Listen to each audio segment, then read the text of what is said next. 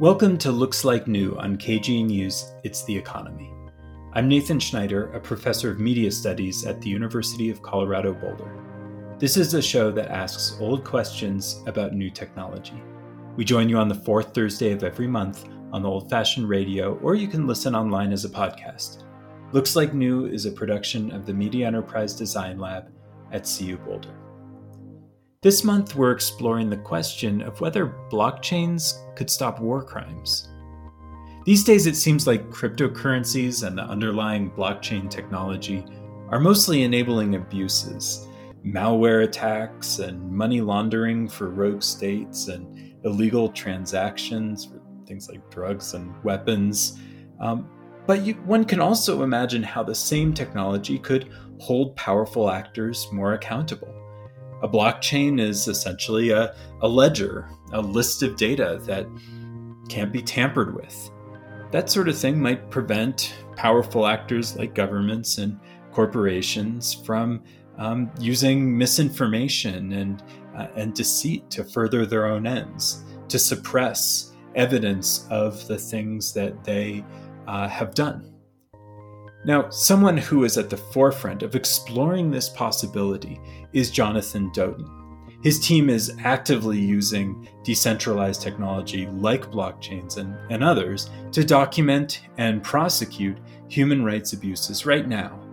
Doten and his Starling lab are also partners with my lab, MedLab's current major project, Sacred Stacks, a cohort of communities exploring decentralized technologies together. Jonathan Doten is founding director of the Starling Lab for Data Integrity at Stanford University and the University of Southern California. This lab prototypes tools and principles to bring historians, legal experts, and journalists into the new era of Web3. Doten began developing ideas that led to the lab in a pretty unusual way. He was a producer for the tech culture satire show on HBO, Silicon Valley. We'll get to that. But first, I want to explore some of what Starling Lab is doing, particularly around the ongoing conflict in Ukraine. Jonathan, welcome to Looks Like New. Thank you so much for joining me today. Thanks for having me here, Nathan. Really excited for this conversation. I want to start with the context of Ukraine, which is on a lot of our minds today. We're seeing this war through the lens of social media in many respects. Can you tell us a bit about what your lab is doing in the context of this war? What's front of mind for you right now? Well, I think what's front of mind is actually what's front and center for everyone, really, which is that the aggression for this unprovoked war in Ukraine has been on a scale that is really frightening. And miraculously, the Ukrainian government has managed to survive this initial onslaught. And what the government has seen already and started to investigate locally is that some of the attacks that have been perpetrated by Russian forces qualify as war crimes. So our lab has been working on using various cryptographic tools to help the work of war crimes investigators. And we began that about 2 years ago in Syria. So as the conflict broke out in Ukraine, we realized that we had to spring into action. And so we had a team develop a comprehensive new system, deploy it, and we can talk today about some of our initial results. But I'd say without getting too fancy about it, what we're doing is looking at all the documentation that's coming through social media and putting it through a process where we can capture, store, and verify that information so it has the best chance of being made available to prosecutors in a reliable way, and then ultimately being admitted into evidence through a proper procedure and chain of custody. Tell me a bit about why that cryptographic part matters, and maybe decentralized technology and stewardship. Why does the technology matter? What is possible with things that are coming out more recently that perhaps was not possible before? Well, I mean, we have now 10 years worth of experience in knowing what cyber war looks like. in this current context of social media, messaging applications, all those types of platforms have turned out to be deeply important in documenting what's going on amidst a war. Our teams, most of them got their start during the Arab Spring. And there you had Twitter and Facebook were really quite young in their maturity, but they were already being seen by people on the ground as a very potent tool. And what happened was that over time, those tools that people very naively believed would be these kind of one-way tools of liberation turned out to have a dual use, which is that bad actors, so state governments, in the case of Arab governments all over who were responding to the crisis of the Arab Spring, or foreign actors that were intervening, like Russia, who was supporting the Syrian government, they started to use these platforms to create confusion and to ultimately weaponize doubt. And the prime way that they did that was by casting doubt on the authenticity of the information that's presented through social media. So let's take an example. You've got a photograph and it shows unequivocally that there has been an attack on, let's say, a family. You could show those photographs and they could make their way all over the world. You could have hundreds of millions of impressions. But what bad actors do is they start to put out conspiracy theories that cast doubt on the authenticity of those photos.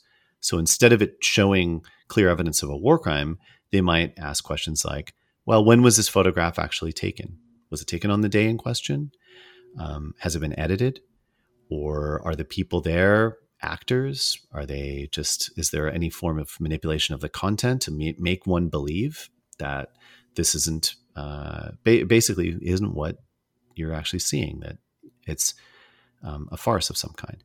Now, the people that took the photo initially, they might have all of the tools in the world that could, in their mind, prove the validity of all of this. But the reality is that once you introduce doubt, you may have some questions that you're unable to answer effectively. So, for example, who took the original photo? When was it taken? Where was it taken? Those are things that are not often embedded in the photograph itself. Instead, as the photo is passed, like through multiple hands, people lose track of that information. And so that's where it's up to investigators to start to piece together, what is the provenance? What is the trail that photo may have taken from the point of it being taken on the ground to the point in which it's being seen? Our tools strengthen provenance by helping establish a root of trust. And we can talk about how we use various cryptographic tools to do that. But really, I think it's actually quite intuitive. What it's doing is it's locking into place an original. And that original file then is matched with metadata around the time, the date, and the place in which the information was taken. And then we lock that using cryptographic tools.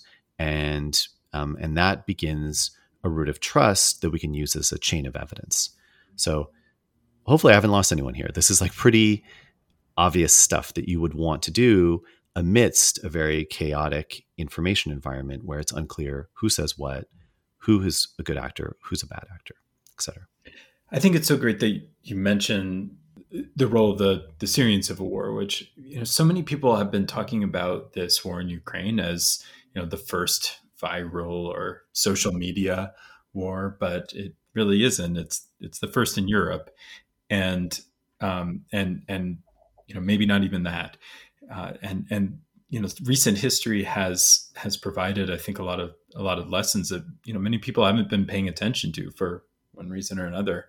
And but it sounds like those lessons from those recent conflicts have been really important for you. Can you break down an example of a particular image or source, or how some of these tools are enabling you to treat it differently?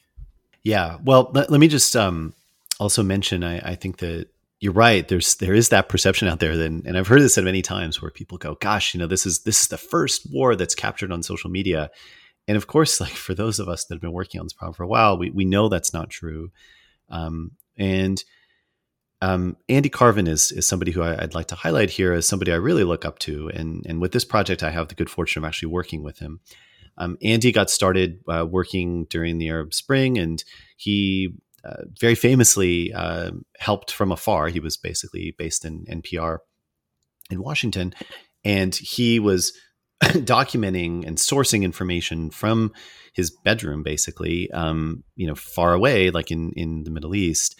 And Andy's book called Distant Witness, like, really plays out like the emotional toll that he had of trying to bring the news media, which he was working in, into this modern age, in which people had to kind of understand, like, what exactly is the value of this form of documentation.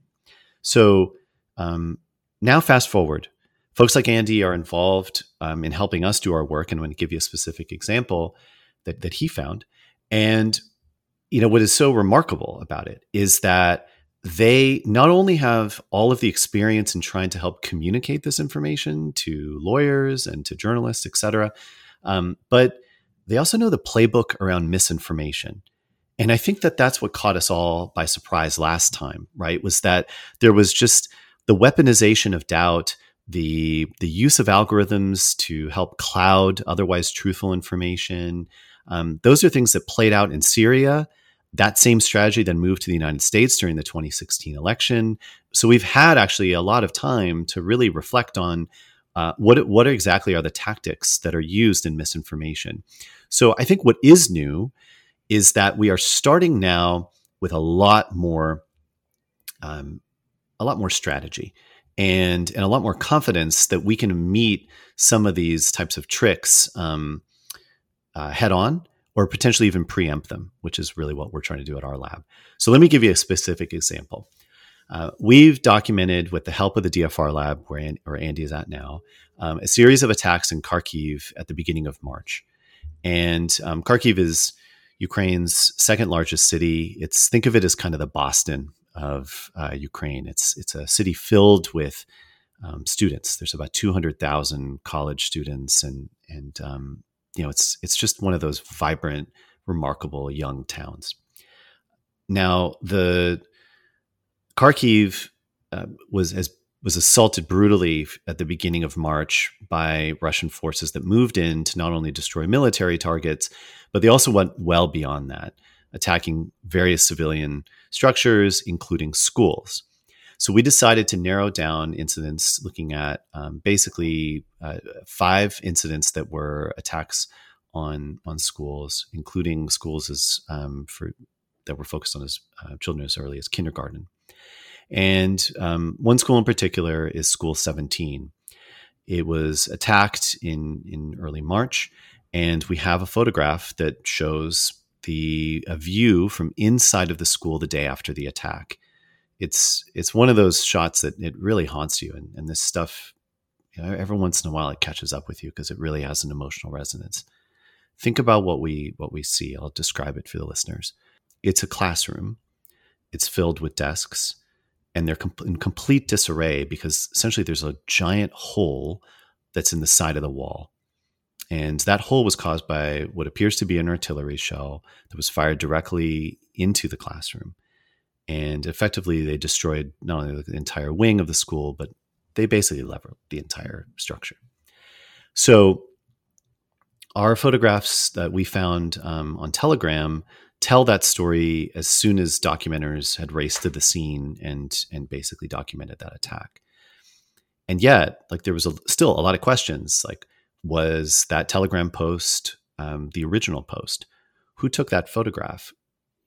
Questions around, like, can we geolocate the school? Can we understand, like, what other context there was around the school to prove that Russian forces were actually the ones in the area? And onwards and onwards. So that process we went through by using various cryptographic methods to lock in that Telegram post, so we have it properly preserved.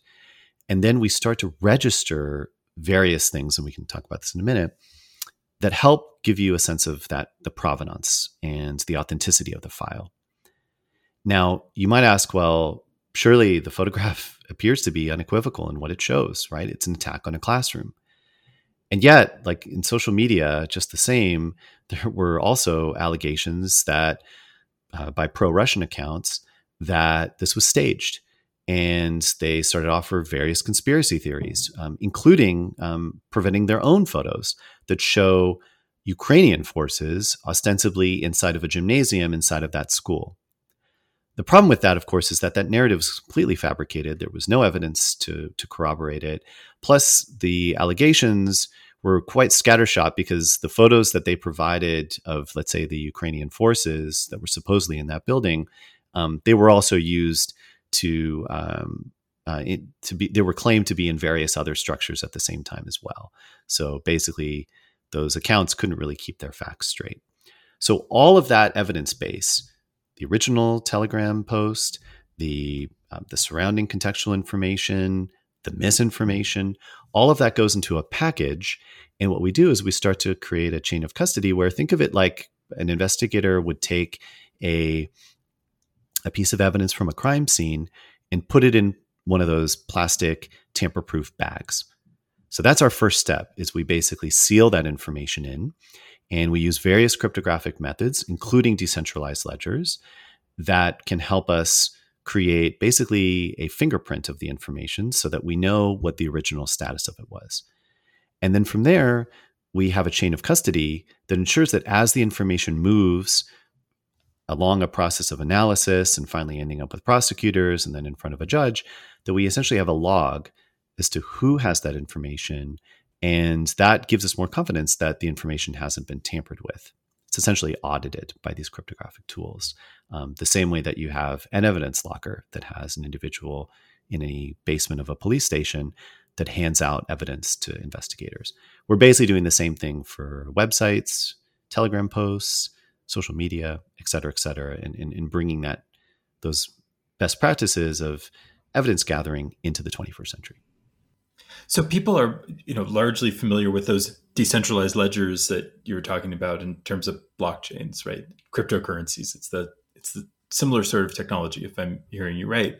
Can you explain to somebody who might be more familiar with, Bitcoin as a currency or something like that, how that kind of tool is useful in the context of documenting potential war crimes?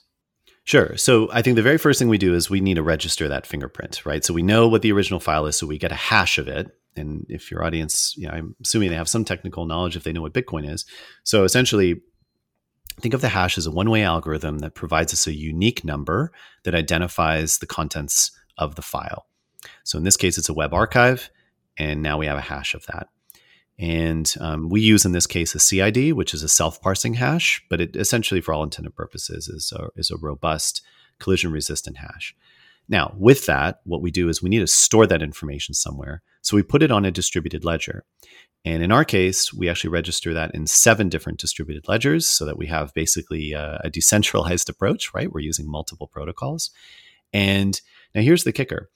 What's interesting about that process is that we actually also use Bitcoin itself. So not just L1 hashes like Ethereum or Avalanche or Litecoin and ISCN, like we have a whole array of those. But actually with Bitcoin, what we do is we use that using an open timestamp protocol to establish the time and date of our sealing relative to the Bitcoin ledger. So it becomes in a way like kind of like the atomic clock, an independent reference of time that we use to establish essentially when we've done this sealing. So this is pretty cool stuff because what we're doing is we're creating a registration framework that works across multiple protocols, and that establishes our root of trust, right? We have the original. From there, we're moving beyond L1 protocols into things that you might think of as crypto utilities. So Filecoin, Storage, a couple of others that we've been working on. They are essentially using cryptography to create a form of storage that you might think of as called the block cloud.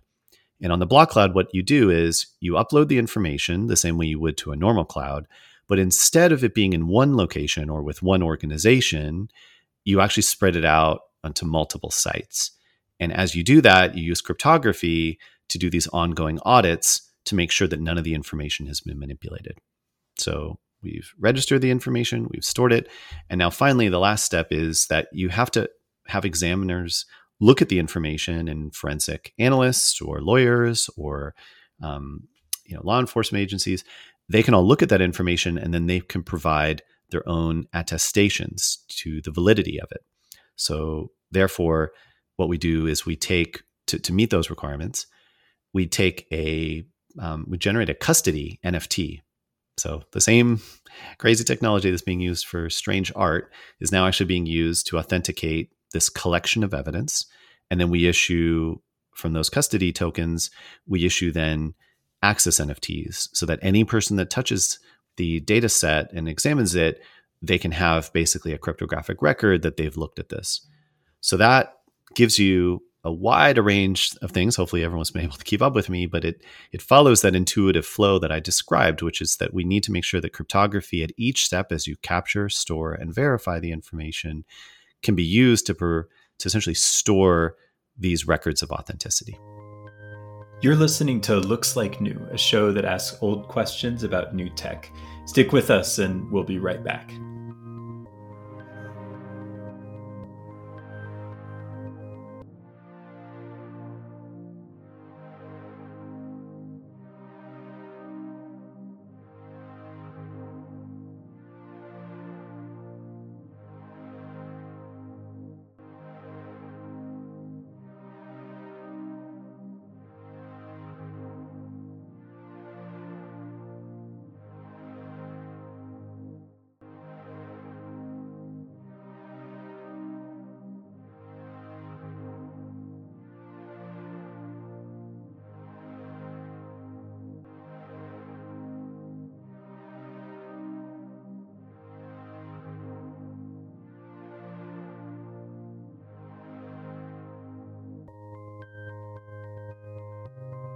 Welcome back to Looks Like New on KGNU Radio. We've been speaking with Jonathan Doten about whether blockchains can stop war crimes.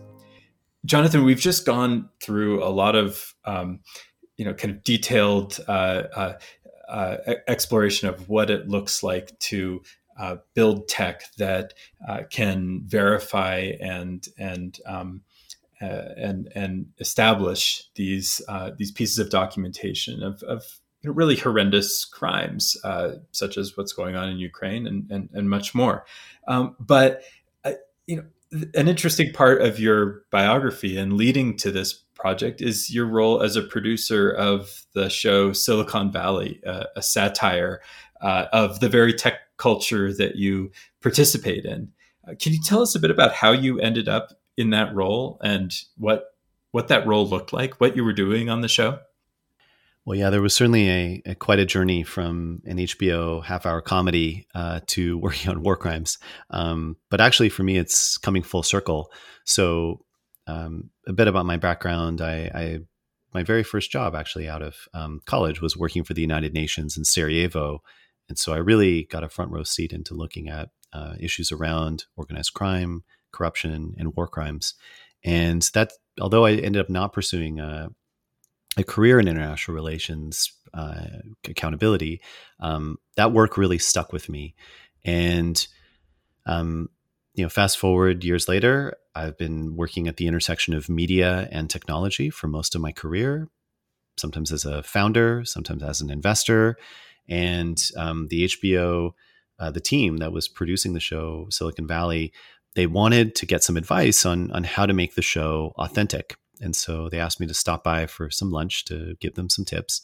And over time, I realized this was like probably one of the most extraordinary things I'd ever done. I was basically paid to sit down with a bunch of the funniest people I've ever met in my whole entire life and just talk and start to reason through like all the crazy things that had happened in my life working in startups. And we found that synergy of my knowledge of working in the entertainment industry for many years and my knowledge in tech proved to be really helpful. I essentially emerged as like an ambassador for the show, seeking out new technologies, new voices, and trying to bring that into the writing room and developing plot and character that would really pass muster with the Silicon Valley crowd. I was kind of the authenticity guy is one way to think about it. And, we ended up, without giving away too much, if you haven't seen the show, we pretty much bet the plot of the series on this idea that our protagonist would create something we called the new internet. And when we started on that journey, it seemed inspired to think about how we might take the largest network of knowledge that we have in the world and try to innovate on it. And that's really what the intention was.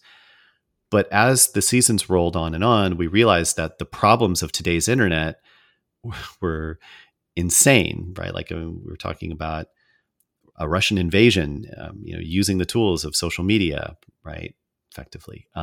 We spoke about the role of these companies like Facebook and Google and Apple and Amazon that have emerged as the most valuable companies in the world. So the table stakes of our discussion on a comedy were actually really high. And arguably in our last season, we might have had the more political show than Veep, right? Because we were talking about such fundamental issues that were affecting our politics and our society. So that was a pretty white knuckle experience in creating this as a fictitious plot for a show, but it really resonated with me. And as part of my research, I started meeting people in the community. And so someone, Nathan, who I know you and I both really treasure is Brewster Kahle at the Internet Archive. And he introduced me to this whole world of the decentralized web that had coalesced around his organization.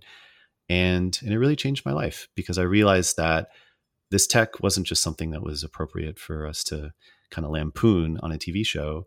I got excited to see how it might actually shape our future, and specifically how it might shape the future of human rights organizations. So I got a chance to basically come to full circle to the beginning of my career. And we created this lab at Stanford called the Starling Lab that looks at how Web3 technologies can affect history, law, and journalism. And that's what I've been doing for the last 4 years. Well, it's neat to hear about that role of Brewster Kahle. I mean, first of all, the show is such a powerful critique and engagement with Silicon Valley and its habits and ways of speaking and ideals and aspirations and at the same time reveals in such kind of stark drama the deep problems and Brewster is someone who I think has all along for many years sought to create a kind of parallel narrative. Even while he was creating a startup, a web analytics company, he was building the Internet Archive using its data. And similarly, today, the language of Web3 is used a lot around decentralized technology. Well, for a few years now, he and the people around the Internet Archive have had another term, DWeb, which is interesting in I think in that it doesn't focus on the technology as kind of an end in itself, but focuses on a set of principles. It's kind of organized around principles rather than a particular tech stack. Are there ways in which, having been so deeply involved in creating that caricature of Silicon Valley in the show, has shaped how you're building this organization, this lab at a university, not a venture-backed startup? What is it that you've taken from that critique in building, this next, this latest engagement with emerging technology? A lot, actually. If you've seen the show, you'll know that probably the biggest object of our satire was the insincerity of Silicon Valley. And when people claim that, they're trying to make the world a better place or not be evil or, we're only doing this because we actually want to advance humanity. Obviously, that's somewhat of a ruse. Revolutionize everything. Yep. That kind of hyperbolic idea that you have these kind of man-child founders that happen to be white and male predominantly, sitting there and kind of telling the rest of us like what we should really be doing. Oh, and by the way, also when they screw up, like they also kind of also explain to us what we can do to fix all of this. So that echo chamber and the insincerity around that was something that it was so obvious to us. It was flawed. I don't think any of us knew when we were writing the show at the beginning, at least, that it would just fall in on itself the way it has. I mean, the techlash as we've lived through it for the last, I guess, 5 years thereabouts, has been profound, right? There's obviously every person knows like what the risks are at this point with that type of insincerity. Because if you believe someone like Zuckerberg and saying, oh, we're only making this technology so you can have friends all over the world and you could go and, topple dictators and do all these wondrous things, obviously that belies like some of the really difficult and maybe even intractable problems with, first of all, centralizing so much power in one company. And secondly, their privacy policies, right? And what are the values that animate like their business decisions? And we have found time and again that those values might not be things that actually everyone shares, or perhaps more importantly, they're not just about making the world a better place, right? They're about making money. And the signals and the incentives and all the rest of it like are very clear as to why Facebook as a publicly traded company needs to follow that playbook. And in fact, you could argue that they're doing kind of quote unquote the right thing by their investors. However, they're cloaking themselves in a broader appeal around humanitarianism. And I think they realized all belatedly that they actually couldn't do that alone. They couldn't just use the rhetoric of making the world a better place.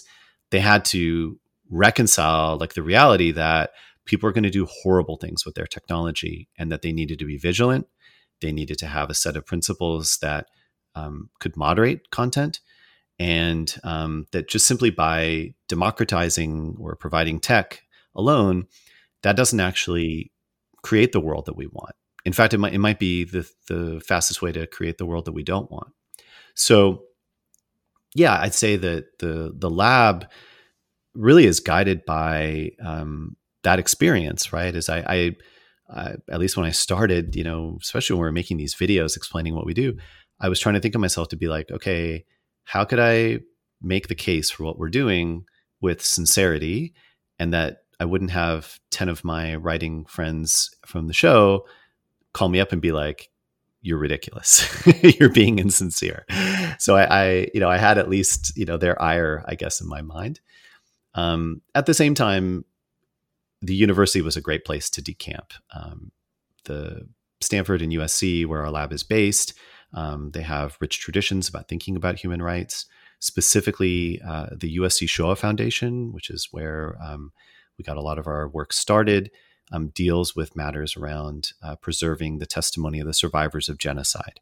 So things got serious very quickly, it sounds like. Yeah. So, but in any event, yeah, I'd say the contrast was important. And what did you learn then from looking at documentation from the Holocaust? I mean, it seems like that's where the organization, where the lab got started. What can people looking to enable human rights and justice today learn from how the Holocaust was documented? Well, to explain to the listeners here, our lab, when it got started, we needed a project. And so the very first project we took on was using cryptographic tools and decentralized tools to help us take the USC Shoah Foundation's visual history archive. And that archive has 55,000 testimonies of the survivors of genocide. It got its start by documenting the Holocaust. It then expanded to 9 additional genocide collections, including contemporary cases in Myanmar. So that data set was obviously vulnerable. And our idea was, could we take it, authenticate it, so we knew what the original was, and then chop it up into small pieces and then spread it as far and as wide as possible so that it would be decentralized in its storage, and then use cryptographic proofs to prove that those small shards could retain their integrity. So that even if I had a copy of the Shoah Foundation's archive, let's say on my mobile phone, a small piece of it, that I couldn't necessarily change that without someone knowing about it.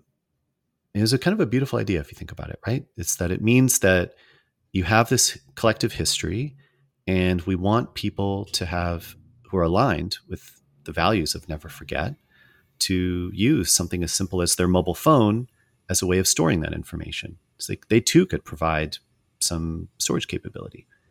And that in its heart is actually a very similar type of philosophy to what the DWeb or the Web3 types of technologies are trying to do, is they're trying to empower individual users to use technology and cryptography to help distribute responsibilities, which in this case, the responsibility was to never forget, right? To protect this information. And I think what it impressed upon me was that really there are important conversations that we all need to have around what are our values that we bring to creating this type of technology. As Larry Lessig famously said, you have code, which is computer code, which is basically a set of instructions that go to a processor. But then you also have things like civic codes and moral codes. All of those things come together to create software and technical solutions. You have to think about code in all sorts of ways. And so I think, Nathan, I credit you that you think a lot about these matters and understand that we need to really come together as a society or even individual communities, provoke those discussions, and then we can design technology from those values, not the other way around. Once again, you're listening to Looks Like New, a show that asks old questions about new tech. Stick with us and we'll be back in just a minute.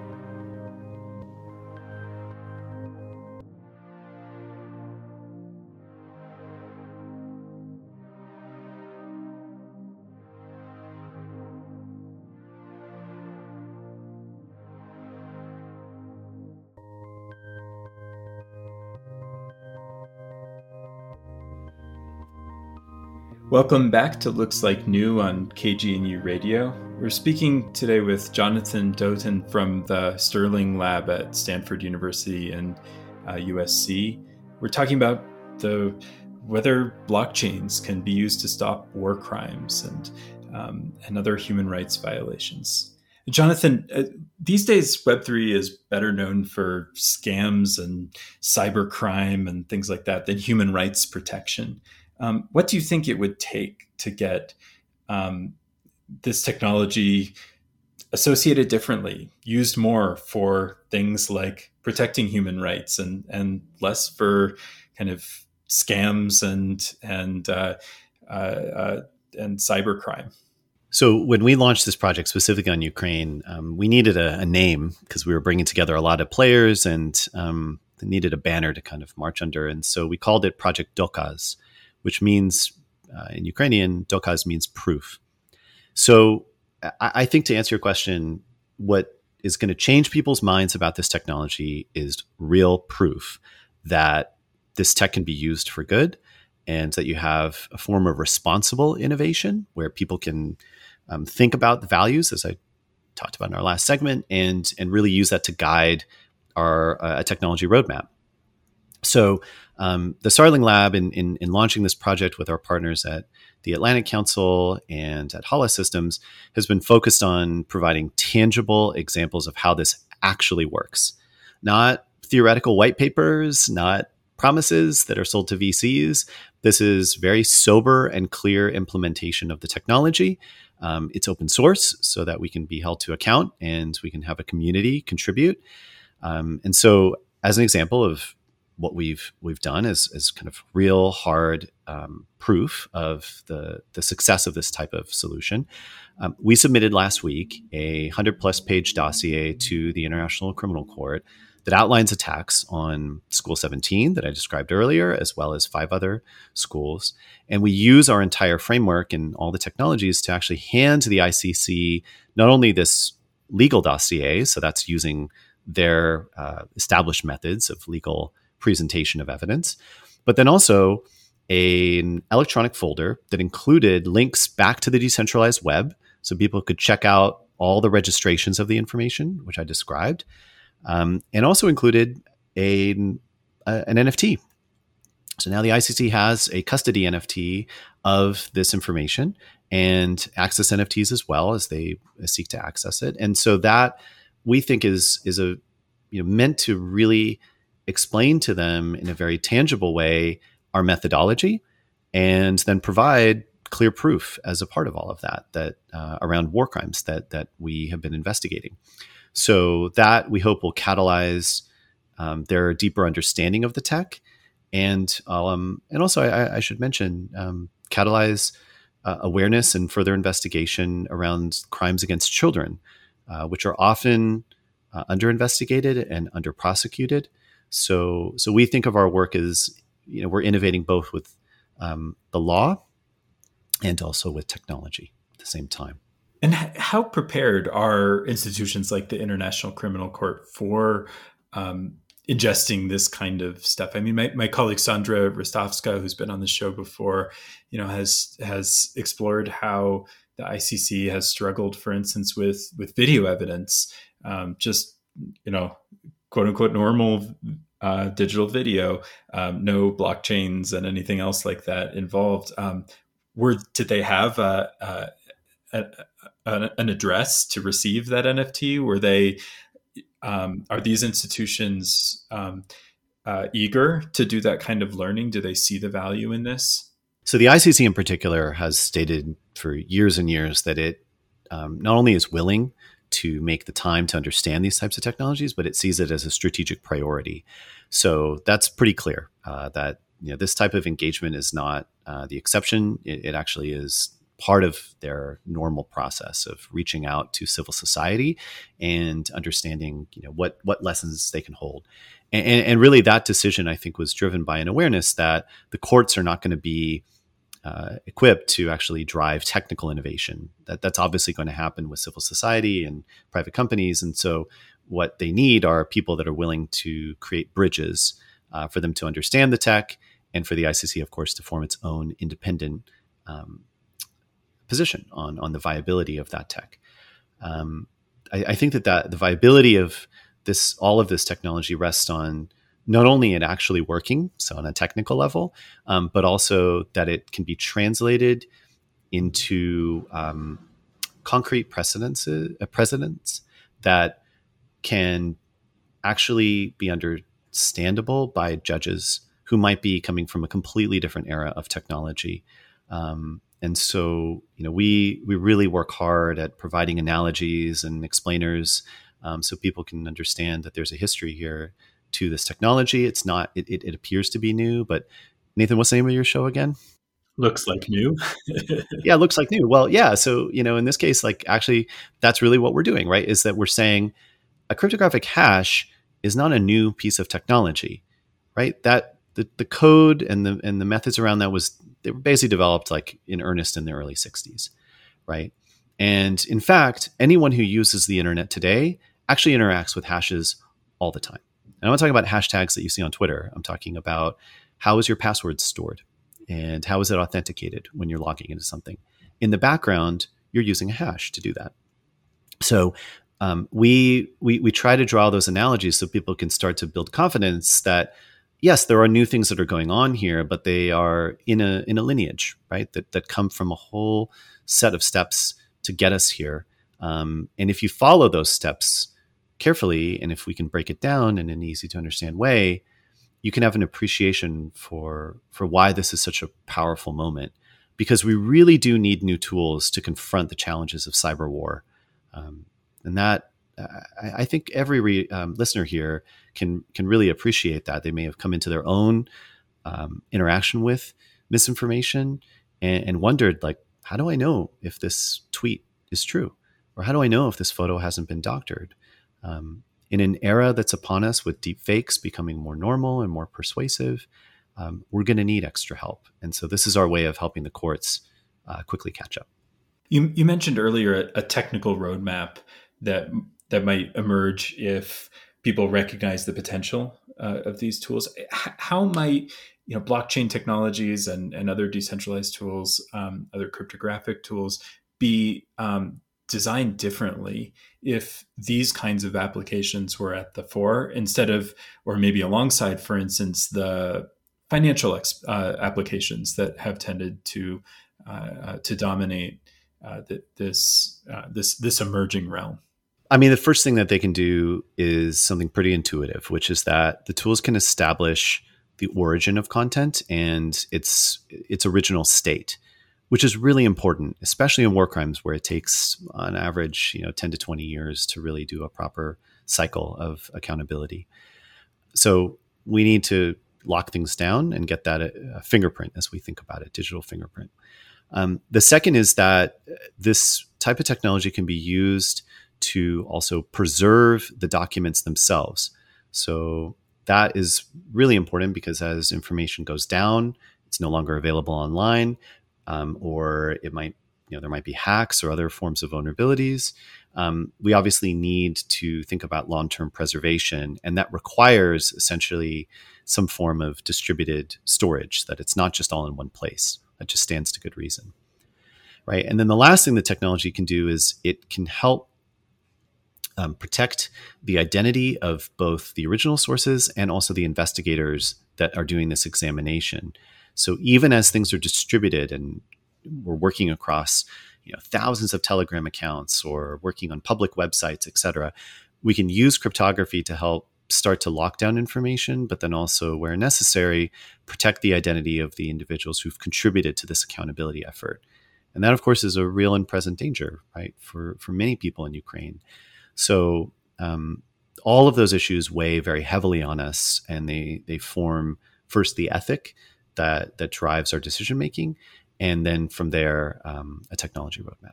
What about policy? I was recently at the we were both at the Consensus conference, and which is a big kind of crypto blockchain conference, and it was in Austin this year.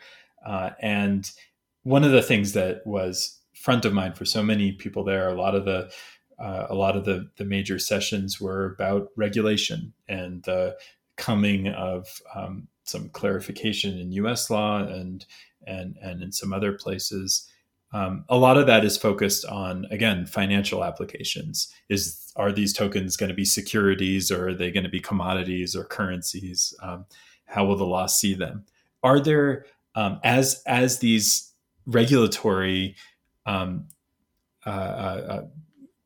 guardrails are being established, are there any considerations that you think are particularly important to make sure that these tools can be used for protecting human rights? Let me say that I think it's important to distinguish between a lot of the regulatory policy that's oriented around financial transactions. And I want to say that although I have views on that and the lab engages on those efforts, let's leave those aside for a minute.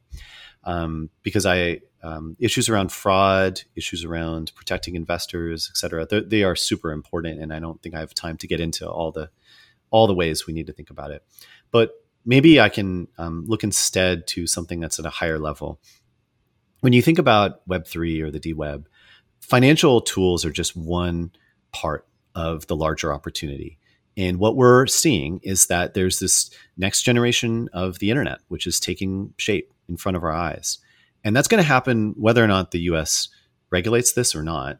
The truth is that people have started to create these technologies as a response to the inequality that exists within the current platforms. They basically want to decentralize power so that Twitter and Facebook and Google, et cetera, that they don't have such outsized power. And so that activity is ongoing. And now the question becomes, how can we think about joining those projects with communities that have values that we can all agree with? I think that right now, there's a lot of what's coming out is that there's rightful questions around the integrity and the values of the early Web3 entrepreneurs. And people are starting to ask, like, how sincere are you about protecting human rights? Or are you just trying to get rich? In some cases, many of these entrepreneurs are actually offering up a vision that is a purely libertarian capitalist project that says, we just want to get rich as fast as possible. And so should you, and come buy in. Those are one set of values. I think that the larger opportunity with talking about the DWeb and Web3 is that we can really think about how do we want to share information, and how do we want to do that with authenticity and security. And those are existential questions for our time. And if we don't proactively, as a set of every citizen, engage in that discussion, then someone else is going to make that decision for us. And I'll tell you that what keeps me up at night is that I think the internet as we know it is being undone before our very eyes. And that's not by the Facebooks and the Googles of the world. This is being done by this process of forcing Russia off of the Western internet. And Russia has held drills for years to figure out how they can disengage from the internet in the event of what they call the security incident, which obviously in this case, that's how they see the war in Ukraine, as a threat to them. So they are disengaging because of their own choices. And then also Western companies, through sanctions, have started to leave. And so a lot of the internet infrastructure that was set up there is being dismantled or abandoned. And what that means is that now the internet is going to be splintered, and you will have a Western internet, which has a certain set of values about the freedom of information, freedom of access. And that will be contrasted with the Chinese version of the internet, and now soon this Russian version of the internet. And if you think of Web3 as now part of that conversation, I think you're getting really to the heart of what really matters, because it's not just about financial inclusion and all the crazy things that have gone on with the cryptocurrency markets. This is actually about a new architecture for the internet, and how can we ensure that it can remain resilient to censorship, that it can continue to promote access to knowledge, and that it can overcome the challenges of misinformation. And that seems like, to me, a bipartisan issue. It is also one that needs engagement from everybody, not just a bunch of crypto bros who we all love to throw darts at.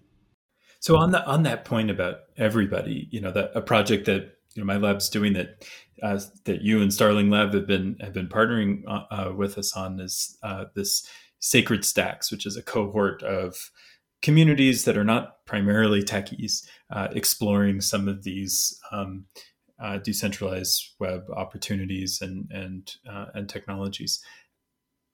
From the perspective of this kind of work that you've been doing, where the documentation you're helping to create relies on people who are there on the ground, who may not have the kinds of technical skills that you and your lab have.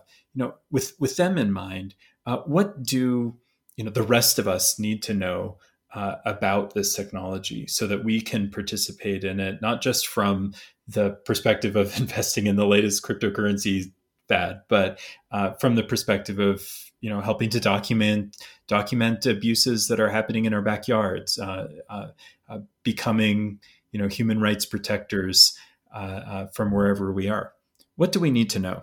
Well, I mean, the first thing is that we are trying to make this as easy as possible to use. So we're trying to meet the folks on the ground where they're at with the tools that they have. So although we have very complicated back-end systems, the front of it, it's as simple as sending a signal message right from the field.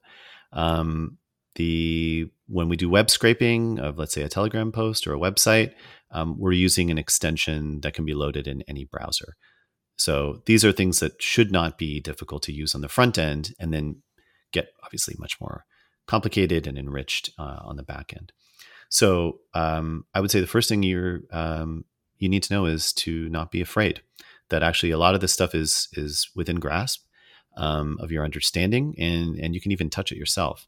So that's, I think, the first thing. The second is getting a sense of your values is really important. So I would urge people to start to understand, like, how do you feel about end-to-end encryption, as an example?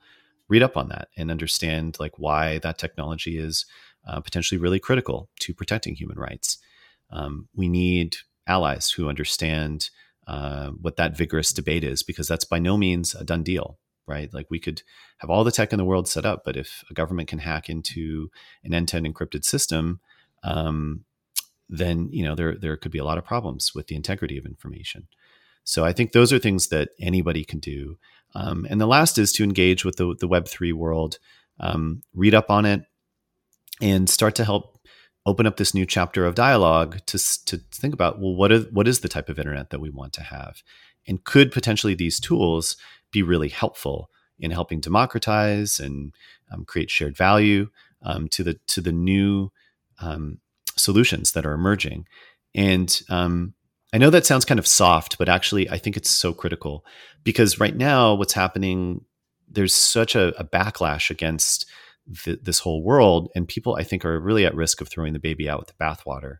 So without giving short shrift to any of the criticisms, I think we can also get away from the schadenfreude and nihilism and get into a more constructive discussion around what is this next generation of the internet.